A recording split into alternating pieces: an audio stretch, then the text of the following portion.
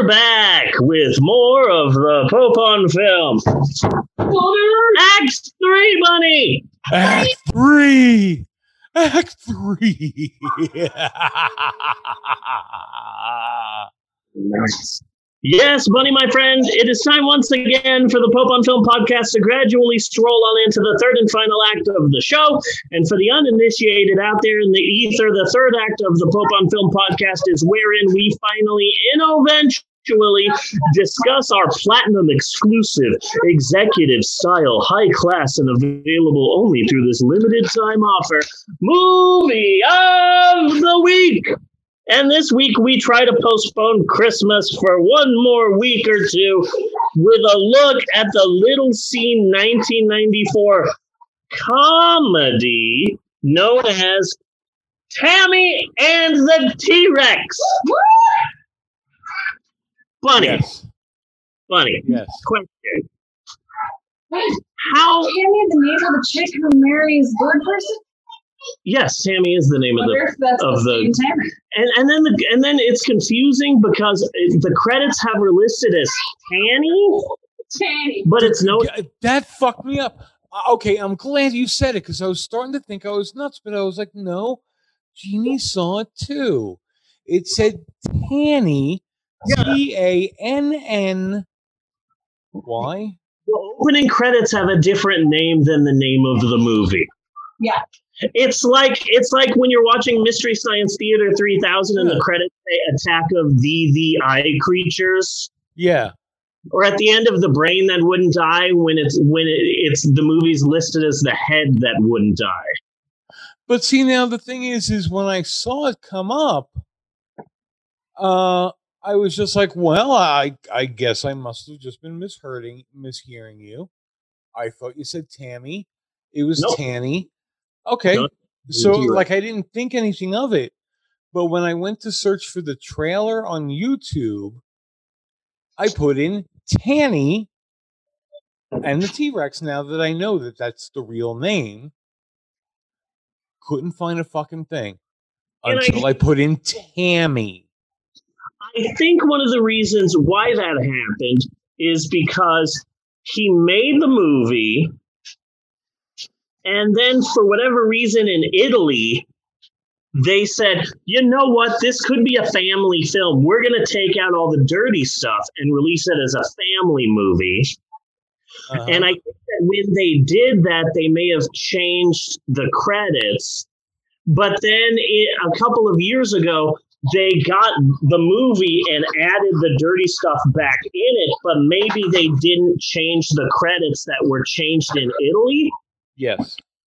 That's the only way that I can try and make sense of that weird thing in the opening. But Bunny, here's the opening question for you, okay? How the F would you classify this film? Let's say you work at a video store.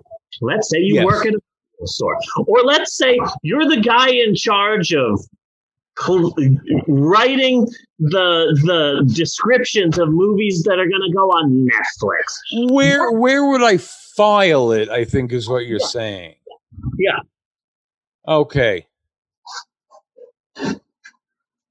Because that's a difficult question, because parts of it feel like a family-friendly comedy, then it's ridiculously fucking gory, and then sometimes it wants to be a sex comedy, but with no sex, and it's so confusing trying to figure out how to classify this movie. Okay, I would put it somewhere in the ballpark of Killer Clowns from Outer Space. So a horror comedy. Yes. Okay. And it had gore. It was just significantly better than this. Okay, so Bunny. Yeah. The story of the making of this film. Frankenhooker on the other side. Okay, yeah. Okay? Yeah. Okay. So the story of the making of the film is really simple. A guy had an animatronic T-Rex for a few weeks, and before he had to send it to a theme park, he called his movie-making friend and said, "Can you do something with this?" And the guy threw together a film that's very Ed Woodian. Yes. You know, reminds me of hey, we've got a motorized octopus that doesn't move. Mm-hmm. I can make something with this. It's got that same sort of spirit. So the guy threw together a movie, and that's a good story. And I feel that most podcasts would just focus on that. But I went deeper. I went deeper looking into the history of this film. And when I picked the film, I had no idea that I knew who the director was of Tammy and the T-Rex. Yes. And so I looked, when you look into the director's life and his career, this movie makes perfect sense. Yes. If you just sit down and watch the film, you might be confused. But when you take this deep dive into the director's life and career, this movie makes 100% sense. I understand this movie now. I 100% understand every aspect of this film. So I want to talk about the director of Tammy and the T-Rex, okay? Okay. He's a guy named Stuart Raphael. Raffill. And in the world of bad movies, that name holds a lot of weight. Okay? Yes. So just get ready, Bunny. Okay? Yes. This is a mini shaft because I love this man. Okay. So Stuart Raphael, he was born in England, but he moved to the U.S. at age 18. He wanted to break into movies. How does he do that? Well, Stuart Raphael always liked animals and exotic animals, so he started working in Hollywood as an animal supervisor for movies. Okay, so he's working in like the 50s and the early 60s as an animal supervisor, animal trainer. He's really good with animals, and he's supervising animals for movies and TV shows, and eventually he starts his own company. He's got a ton of exotic animals, and he rents them out, trained tigers, lions, and monkeys for Hollywood. This is his big break. He's renting out these animals for movies. The way that I see it in my head, he's sort of a reverse Joe Exotic. Okay. Stuart Raphael is like Joe Exotic if he just didn't do meth. Okay. You know, he's like, hey, I'm really good with animals. I've got these exotic animals. I'm going to train them. I'm going to rent them out for movies. And Disney's like, hey, we're the Disney Corporation, and it's the 60s, and we're making some weird-ass shit right now. Annette Funicello's Monkey's Uncle, and, like, all of these, movies for the wonderful world of Disney, you know, where Dan Haggerty's out befriending a freaking bear and stuff like that, you know? Yeah. So in the 60s, he's giving monkeys and tigers to Disney. He supplied all the animals for Disney's Tarzan movie in the 60s, and then they turned it into a TV show, and he did all the animals for the Disney Tarzan TV show, and silly Disney comedies like 1967's Monkeys Go Home. Yeah, that was all. Yeah. That was all him. He supplied the monkeys. Okay, so he was good with animals. And he the first time that he tasted fame is he's supplying all the animals for Disney's Tarzan TV show. One of the monkeys goes nuts and attacks their Tarzan. And the Tarzan guy sues Stuart Raphael. That was him. He got sued. And Stuart Raphael's like, oh, man, I'm getting sued by Tarzan. This is so embarrassing. On the other hand, everyone in America is talking about me and my monkeys. Like Stuart Raphael's name is suddenly in every newspaper in America, right? So he was so good with animals that in 1971, he makes a movie. He's like, okay, I've been in Hollywood for like a decade. It's time for me to make movies. He saves up a ton of money, a shit ton of money, and he writes, produces, and directs a movie. 1971 Dan Haggerty family drama called The Tender Warrior.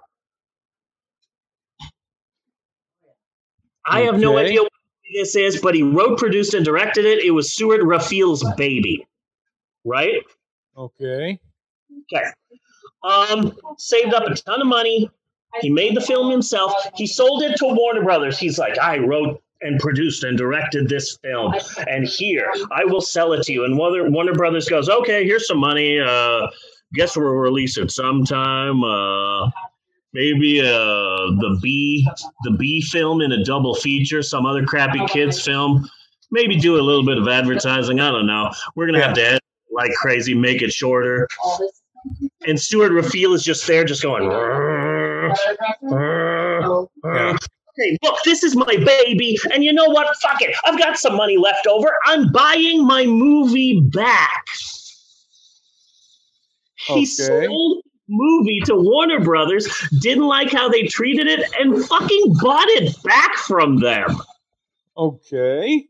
You gotta respect the balls on that.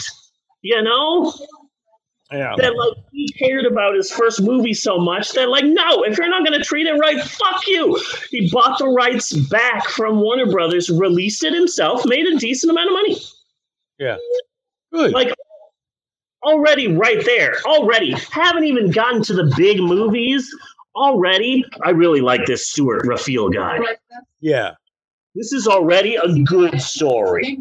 Okay, so his new career as a director takes off, and he's known for you make good family movies, you make good family adventures, you make good adventures, and another thing, you make them cheap. And when you're a director that can work on the cheap for some well-rounded family type films, you get a lot of work. So he starts getting hired to be a director, and he's directing all of these movies. And a lot of them involve kids and animals, and he's making a good life for himself, making these like throughout all of 1970. If you saw some film where some kid is in the wilderness or some family is lost in the woods, there's like a tiger or a bear or whatever in it, there's a good chance this guy wrote and directed that movie. That was the type of films he was doing. Okay. So in 1984, he made his departure film. I can't believe it's this guy. But in 1984, he directs and helps write, of all films, he did the Philadelphia Experiment. Really? Yeah, the guy who directed the Philadelphia Experiment also did Tammy and the T-Rex. That's huge.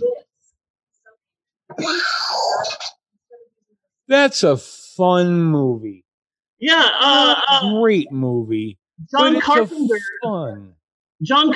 was like, hey, we should has anyone did a horror movie about the Philadelphia Experiment? No? Okay, I'll write the film. Okay, so here's Act 1. There you go. Okay, so here's Act 2. And what do I do for Act 3? I know. The people in the boat can get revenge. Oh, shit, this is Just the Fog. I already did this movie. Just the Fog. Oh, fuck. Okay, somebody else do this. And they said, well, we'll do it. We need to do it cheap and quickly. You know what? Stuart Raphael. So they give him a call. And yeah, he did the Philadelphia Experiment with freaking Nancy Allen. Yeah. Yeah. And then in that same year, because like I saw the Philadelphia Experiment once or twice, but this next one is bigger for me in my mind. And this could be a shap in its own right. But in 1984, he did 2 movies. He did the Philadelphia Experiment, and he also did, of all the films, again, he did The Ice Pirates. Okay. Oh, man, the story of the making of that freaking film could easily be a shap. But long story short, Star Wars was real popular.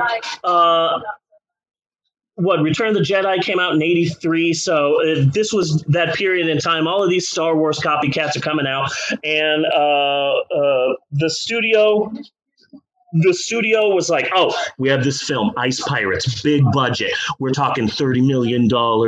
We've got some great actors lined up for it, some really great names, and this is going to be a science fiction epic, and people are going to love it. But the studio was suddenly in dire financial straits. One guy was ripping off the company. Another person came in and he made the company worse. And there was like a slap or a fist fight. But anyway, suddenly this new CEO of the studio comes in and he's like, we are running out of money so bad that here's the new rule. Every film from here on out cannot go over $8 million. Yeah. And so the studio was all like, oh shit, the Ice Pirates was going to be like this $30 million epic. Now we need someone to suddenly turn this big budget sci-fi film into a low budget sci-fi film. Maybe make it a comedy. That'll make sense with the low budget. Okay, who can we get to quickly turn this big budget science fiction epic into a low budget science fiction comedy? Stuart Raphael. Yeah.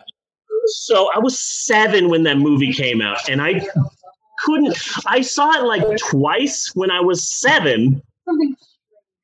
Other than that, I've seen it a couple of times on TV, but like I couldn't tell you what the movie was about. I just remember that when I was 7, I thought it was the coolest fucking shit. Really? Yeah.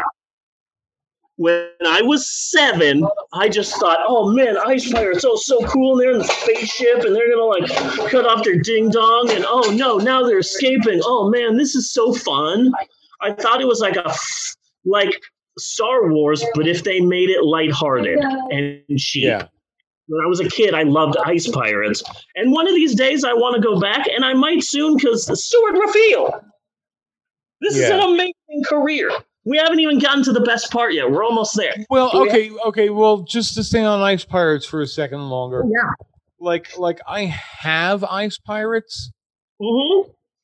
but I don't think and literally I don't know if I ever actually sat down and watched Ice Pirates. I think there were times when it was on in the background of my life on HBO when it first came out. Like I remember like 1986, 1987, Robert Ulrich was always on like HBO or UHF, you know? Yeah. And then I haven't like really watched it since then. And then when Jeannie had mentioned that she liked it and she watched it a couple of times, I was like, I should really give it another look. Okay. Yeah. And I put it on and I started watching it. And it was like, what? Who? Robert Urich? Robert Urich. Okay. But then like he was capable enough of an actor. But the thing that I love about the film is that like the small parts are like shit. Angelica Houston, fucking Ron Perlman, Bruce Valanche, John Carradine, it's impressive. Exactly. And when I started seeing these people, I turned it off and I was like, okay, I got to watch Ice Pirates again and really give it its due to give it a fair judgment. Because I fucking saw Ron Perlman and I was like, I was not expecting that. Yeah. Ron Perlman makes it command more attention. David Carradine makes it demand more attention. You know what I mean? Yeah. Look, my goal is to get all this stuff. And then, like, the character of Killjoy, who keeps appearing over and over again, I think he's the guy who, like, is pretending to be a monk just so he can not get his, like, privates cut off when he's a slave. That guy was a defensive lineman for, like, the NFL, and he was, like, this big, massive, imposing guy. But for whatever reason, Hollywood said, he could be the next Joe Namath that we put in movies. Okay. Putting him in a bunch of movies. So it's like all of these serious actors like Robert Urich and Angelica Houston and some football guy. Yeah.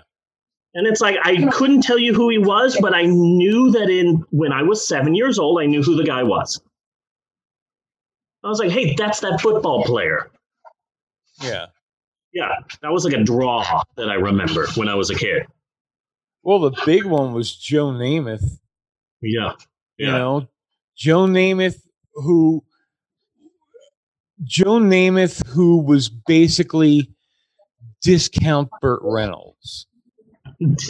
He was Dollar Tree Burt Reynolds. Exactly. Yeah. Exactly. When you watched a Joe Namath movie, like CC something or other, or what, I don't know. There were a couple of them. It's the same kind of movie. Yeah. You would put these two together on the video bookshelf. Yeah. Yeah. A Burt Reynolds, Smokey and the Bandit something. Yeah, I just got the Cannonball Run. Yeah. I haven't seen that in forever, but it's, yeah. And you would put the Joe Namath movies right next to those. Yeah. You know how like someone. Yeah, that makes sense. Okay, so Bunny. Yes. So Stuart Raphael, Philadelphia Experiment, Ice Pirates. Okay. In 1988, he made his award-winning film. Okay? Yeah. Award-winning. Okay.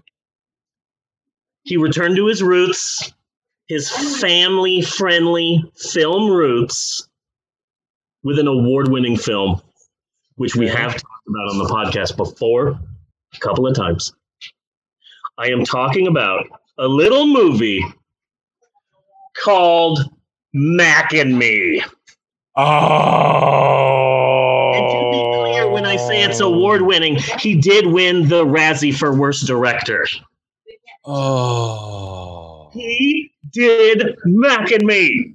Because McDonald's said, hey, we want to make a movie. And they're like, okay, what is it? What do you want it to be about?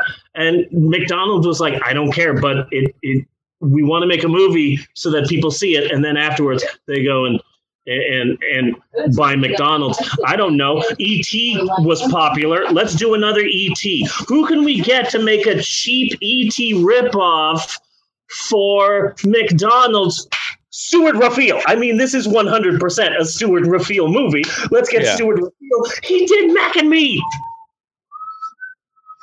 And doesn't it sort of kind of make sense now that the person who did Mac and Me would also make Tammy and the T-Rex? Yes. Right? I love this. So. It makes so much sense. But to be fair, personally, when it comes to this movie, directorially, I'm willing to give him a pass. I have too many other people to blame. And also blame them when it comes to Tammy and the T-Rex. Yes. Another thing that I give him credit for is that another Ed Woodian aspect of Tammy and the T-Rex is that he said, okay, we need to make this in just a small amount of time because we only have the animatronic T-Rex for a small amount of time. And so every location that he did for this movie is within 30 minutes from his own home. Yeah. And that's such an Ed Wood thing. And you have all of these weird character actors through the entire movie because, like, he spent decades in Hollywood. He can get Buck Flowers for a weekend. Buck fucking Flowers. That is in my goddamn notes. Any film with Buck Flowers, like, you know, gets some points, you know? Yeah. Buck Flowers. So now how many Pope on Film movies has Buck Flowers? Should he go into a Pope Hall of Fame or something? Maybe my favorite, like a lot of people, when they mention Buck Flowers, I will say that when I saw Back to the Future with Amber in theaters the last night of the Hornbeck, like when Marty finally went back to the future and you see the bench and the homeless guy there, I just excitedly lean towards her. That's Buck Flowers, legendary character actor. That's Buck Flowers. You know, so excited to like point out Buck Flowers. He also appears in the second one. So, and it's so funny because like you get certain character actors who tend to like specialize. Yeah. You know, like the guy from the Ghostbusters, the EPA guy. I forget what his fucking name is. Yes. Specialized in being a comedic asshole. Yeah. Yeah. He was the same character in Real Genius. He was the same fucking character in Die Hard. Just tying it all together, we could also be talking about Fred Willard. Yes. He's very good as like he was the authority figure so much. Yeah. Yeah. Fucking Fred Willard. But Buck Flowers specialized in being a dirtbag. Yeah. So I saw the Buck Flowers. And that's where I like him the best. I saw that Buck Flowers was in the movie, so I'm like, okay, let me look for Buck Flowers. Where's Buck Flowers? Where's Buck Flowers? There's a drunk uncle.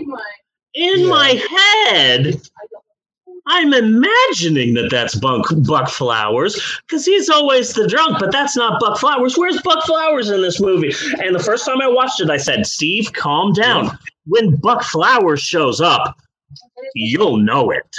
Yeah. So let me explain something. Okay, so when it comes to the police, okay, so first off, the boss is Sheriff Black. Get it? Because he's a black guy? Wow, way to still be topical, South Park. So the sheriff is Sheriff Black. And then there's three other police officers. There's Buck Flowers. He's the one who is dealing with like dead, bloody corpses while also eating. Yeah. And I like all of that. You should come hunting with us, Sergeant Black. I swear the other two guys were bit players from Dukes of Hazzard. They could pass for it. Yeah. But I never watched the Duke of Hazzard, so I wouldn't know. I'm pretty sure that at least one of them was actually in Dukes of Hazzard as a cop. And so, you know, George Raphael has been on, you know, in TV and movies since the 60s, and he can get people for a weekend. Yeah. I'm pretty sure two of those guys, at least one of the two, was in Dukes of Hazzard. Pretty sure. Okay. But here's why I wanted to do the deep dive on Stuart Raphael and his career, because a lot of people, a lot of other podcasts would go, it shouldn't surprise you to say that the person who made Tammy and the T-Rex also made Mac and Me. Yeah, but he also did fucking Philadelphia Experiment. He did so much. And Mac and Me didn't destroy his career because a few years later he directed Mannequin 2 on the Move. Oh. Yay. And that's another piece of the puzzle because Mannequin starred the older woman from Sex and the City. Yes, Kim Cattrall. And that guy who was a part of the Brat Pack. Andrew McCarthy. Andrew McCarthy. And then, so when they went to make Mannequin 2, it's like Kim Cattrall didn't want to be in it. Matthew McCarthy didn't want to be in it. And so how do you make Mannequin 2 without your two leads? So he got a different mannequin, and the star was Meshack Taylor, the gay comedic relief from Mannequin. Okay. And that's a piece of the puzzle because I love the gay black guy in this week's movie. Yes. Was that him? I didn't put that together. It's been a long time since I've seen Mannequin. But basically, in Tammy and the T-Rex, the gay black teen is doing a mannequin. Yes. I imagine he tried to get Meshach Taylor for Tammy and the T-Rex, and he was busy or just didn't want to do it, so he just got some other black teen. He got a black teen to do it. And it's like, okay, we'll rewrite it. We'll make him a high schooler. I don't know. But he's definitely doing a Meshach Taylor in this. Yes. And here's really now that shocking. You pointed out. Yeah. But here's another shocking thing. The year after Mannequin 2 on the Move, Stuart Raphael wrote the Wesley Snipes action film Passenger 57. Always bet on black. Stuart Raphael wrote that. That movie was the #1 movie in America. It catapulted Wesley Snipes to like a huge box office draw. That was fucking Stuart Raphael. Stuart Raphael is still alive. He still makes movies. What a goddamn career. Yes. You know, and when you just I watched Tammy and the T-Rex and I'm like, what is this? Is this a comedy? Is this a horror film? Is this a sex film? Is this a family-friendly movie? I'm so confused. And then I watched it a second time, and I was still so confused. And I'm like, who made this movie? And once I saw who made this movie and his career, I'm like, oh, shit, Tammy and the T-Rex makes absolute sense now. You know? Yes. And if you